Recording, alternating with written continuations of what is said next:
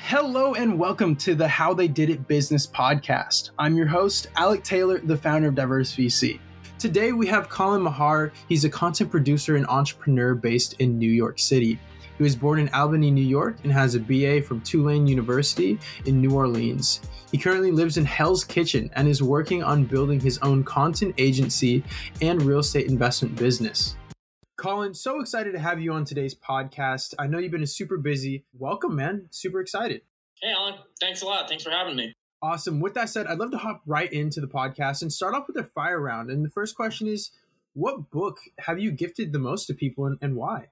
There's actually two books that I can think of. Blink by Malcolm Gladwell. That's a really good one. And also Influence by Robert Cialdini. I never really know how to pronounce it. But those are two. They're a little bit more into like the psychology of why people make decisions. And I think that can be really helpful for entrepreneurs and business leaders because that's ultimately, what you're trying to figure out is what drives decision making so that you can create a product or service that people really want to buy. I love that so much. It's so true. Talking about what is driving people is really the impetus behind business success. Really fantastic point there. And talking about, exciting people and getting people engaged, if you had a gigantic billboard that you could put anywhere and millions of people would see it, metaphorically speaking, what would you put on that?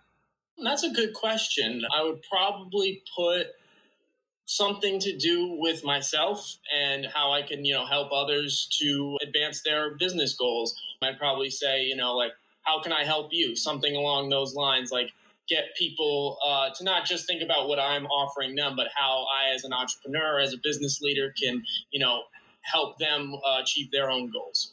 Absolutely. I love that so much. And that's a great way to think about it. I love it. So many entrepreneurs, I ask that question and some of them will go with the quote of, pressure is privilege or, something like hang in there. And then I've noticed there's another side of the spectrum where we've had tons of entrepreneurs say, hey, I want to promote my business and myself. I love that. Just that self-promotion, that self-belief in yourself. Really awesome. Moving forward, I want to talk a little bit more about failure. It's something that we see so often. Do you happen to have any apparent failures that ended up setting you up for success later down the road or getting you, to pivot and find yourself? Oh, yeah, definitely. Pretty much like, every other day, it's like you got to kind of position your mind to think about it, not as a failure, but as a learning experience. That's how I look at it. So there's all the times, I'll send something to a client and it's not exactly what they want, or maybe they're not exactly happy. But if I can learn something from it and I can increase my own skills and figure out how to better serve clients later on, then it's not really a failure. It's just kind of a road bump, So there have been plenty of those where I've made mistakes, but then I've realized it's taught me a lesson that helped me avoid a bigger mistake later on that could have cost me a lot more. So yeah, like I said, every day you encounter something, but you got to kind of position your mind to just accept it and move on. I love that. A big part of the culture Diverse VC here is that growth mindset. I think that really aligns with any challenge you face. You look at it as an opportunity to continue to grow yourself. And quite frankly, it helps you see and understand the greater picture of business, the products, the content you're providing down the road. I love that so much. Now, I want to get kind of on a personal level. Do you happen to have an unusual habit or something that's absurd that you love doing? Sometimes I pace a lot. That's something that I've done a lot since I was a little kid. When I'm thinking about something really hard, it's hard for me to sit still and think about it. So, I'll end up pacing around the house. And so when I'm really working on something that I want to kind of work through, I'll go for a walk around the neighborhood or I'll go for a run or something like that. And that allows me to kind of, get my mind moving a little bit without just seeming like a crazy person. I love that so much. And it's true. Getting out and moving around is really important. Now, talking about, development, right? This is something that so many of us have gone through, especially through COVID and really so much more. Could you tell me a little bit about a belief, a behavior, or even a habit that's improved your life in the past 5 years? Just being able to kind of grit your teeth and get through difficult situations, that's something that I had to kind of train myself to do. We kind of have, a belief that sometimes when something is stressful or it's painful that we want to avoid it. So sometimes when I'm working on a hard project or something, just having that grit of being able to just push through it and realize that if you get through this, then you get to do all the things that you want to do versus, running a business is not always, you get to do a lot of times people from the outside think, oh, you get to set your own schedule and you get to, do all these various things. but you have to realize that that comes at a cost. So I think a habit that I've developed is really just being able to buckle down and even push through like the difficult things and having that mindset to keep going so that you can do what you really want to do. I completely agree. And I think like that's the biggest part about entrepreneurship. People think it's a hot and sexy thing all the time. And right. Don't get me wrong, it's cool. Like you're building something that you believe in, or unless, you're building something purely for profit. If you're not doing one of the two, then, right. or both of those at the same time, then obviously you should stop doing that and change. But a big part of it is realizing, not everything is just going to be roses and having fun. It's a lot of hard work, staying up until the wee hours of the night and making sure you're perfecting your craft. You keep learning, you keep evolving. You're the person who makes the rules and who sets the expectations and the strategies. And I think a lot of people just believe that they do a couple things and they make it work and make it happen, and the money starts to come in. That's not the case at all. So really cool, man. I love that perspective. Now, I want to talk about saying no to distractions.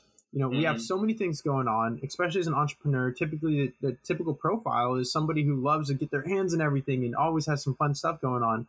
What have you become better at saying no to? Like, you got to say no to a lot of things. You have to kind of have the mindset of it's all about sacrifice. Like if you're, going to parties every weekend, or you're, staying out late or something, you're not going to be able to have that full energy to focus on your business and focus on what you really want to do. So it's all a game of figuring out, what is really going to advance me and what is just going to hold me back, and learning to let go of those things that are, feel like they're going to hold you back. Sometimes if I have a project I have to work on, I got to work all through the weekend, or I got to work late on a Friday night. And sometimes people will be like, oh, come out with us or come have dinner with us or something. And, it's good to kind of get out of your head sometimes. But a lot of times you just have to say, no, sorry, I have to, this is what I'm working on, and, have fun, but I got to sit this one out. I love that.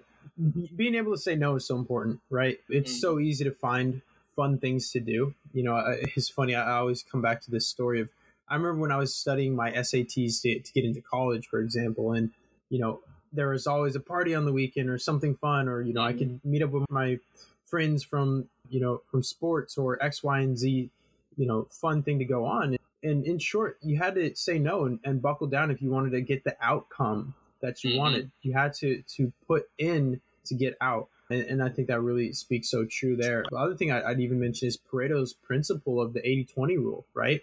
20% of the things that you do breed 80% of your results. And if we look at what you do throughout the day, it's that 20% typically when you're sacrificing something that you really make sure it's worth something moving forward. I love that so much. That's really awesome, man. And, want to lead into our final question. When you're feeling overwhelmed or unfocused and you just got a lot going on, how do you bring yourself back and bring that focus in? I try to just take a breather, try to prioritize things. Sometimes I tend to take on a little too much. I have a hard time. Clients are sending me multiple, projects at once. And sometimes you take on a little bit too much, and you just have to take a break, take a breather, kind of prioritize, figure out, okay, what do I really need to get done right now? And what can I kind of put off, and maybe, take a little break, take a walk, take a breath, and just kind of, break it down in your head and figure out, okay, you can get through this. Just do this much today, this much tomorrow, this much after that. You push through those 3 days, then you can take a break. That's kind of a strategy that I've learned to, when I'm getting overwhelmed, just, organize it and break it down so that it seems a lot more digestible. Absolutely. There's a funny saying that somebody told me. I can't recall who it was. It might have been Mark Valoria. Had him on the podcast in the past, product manager, super prolific, amazing guy.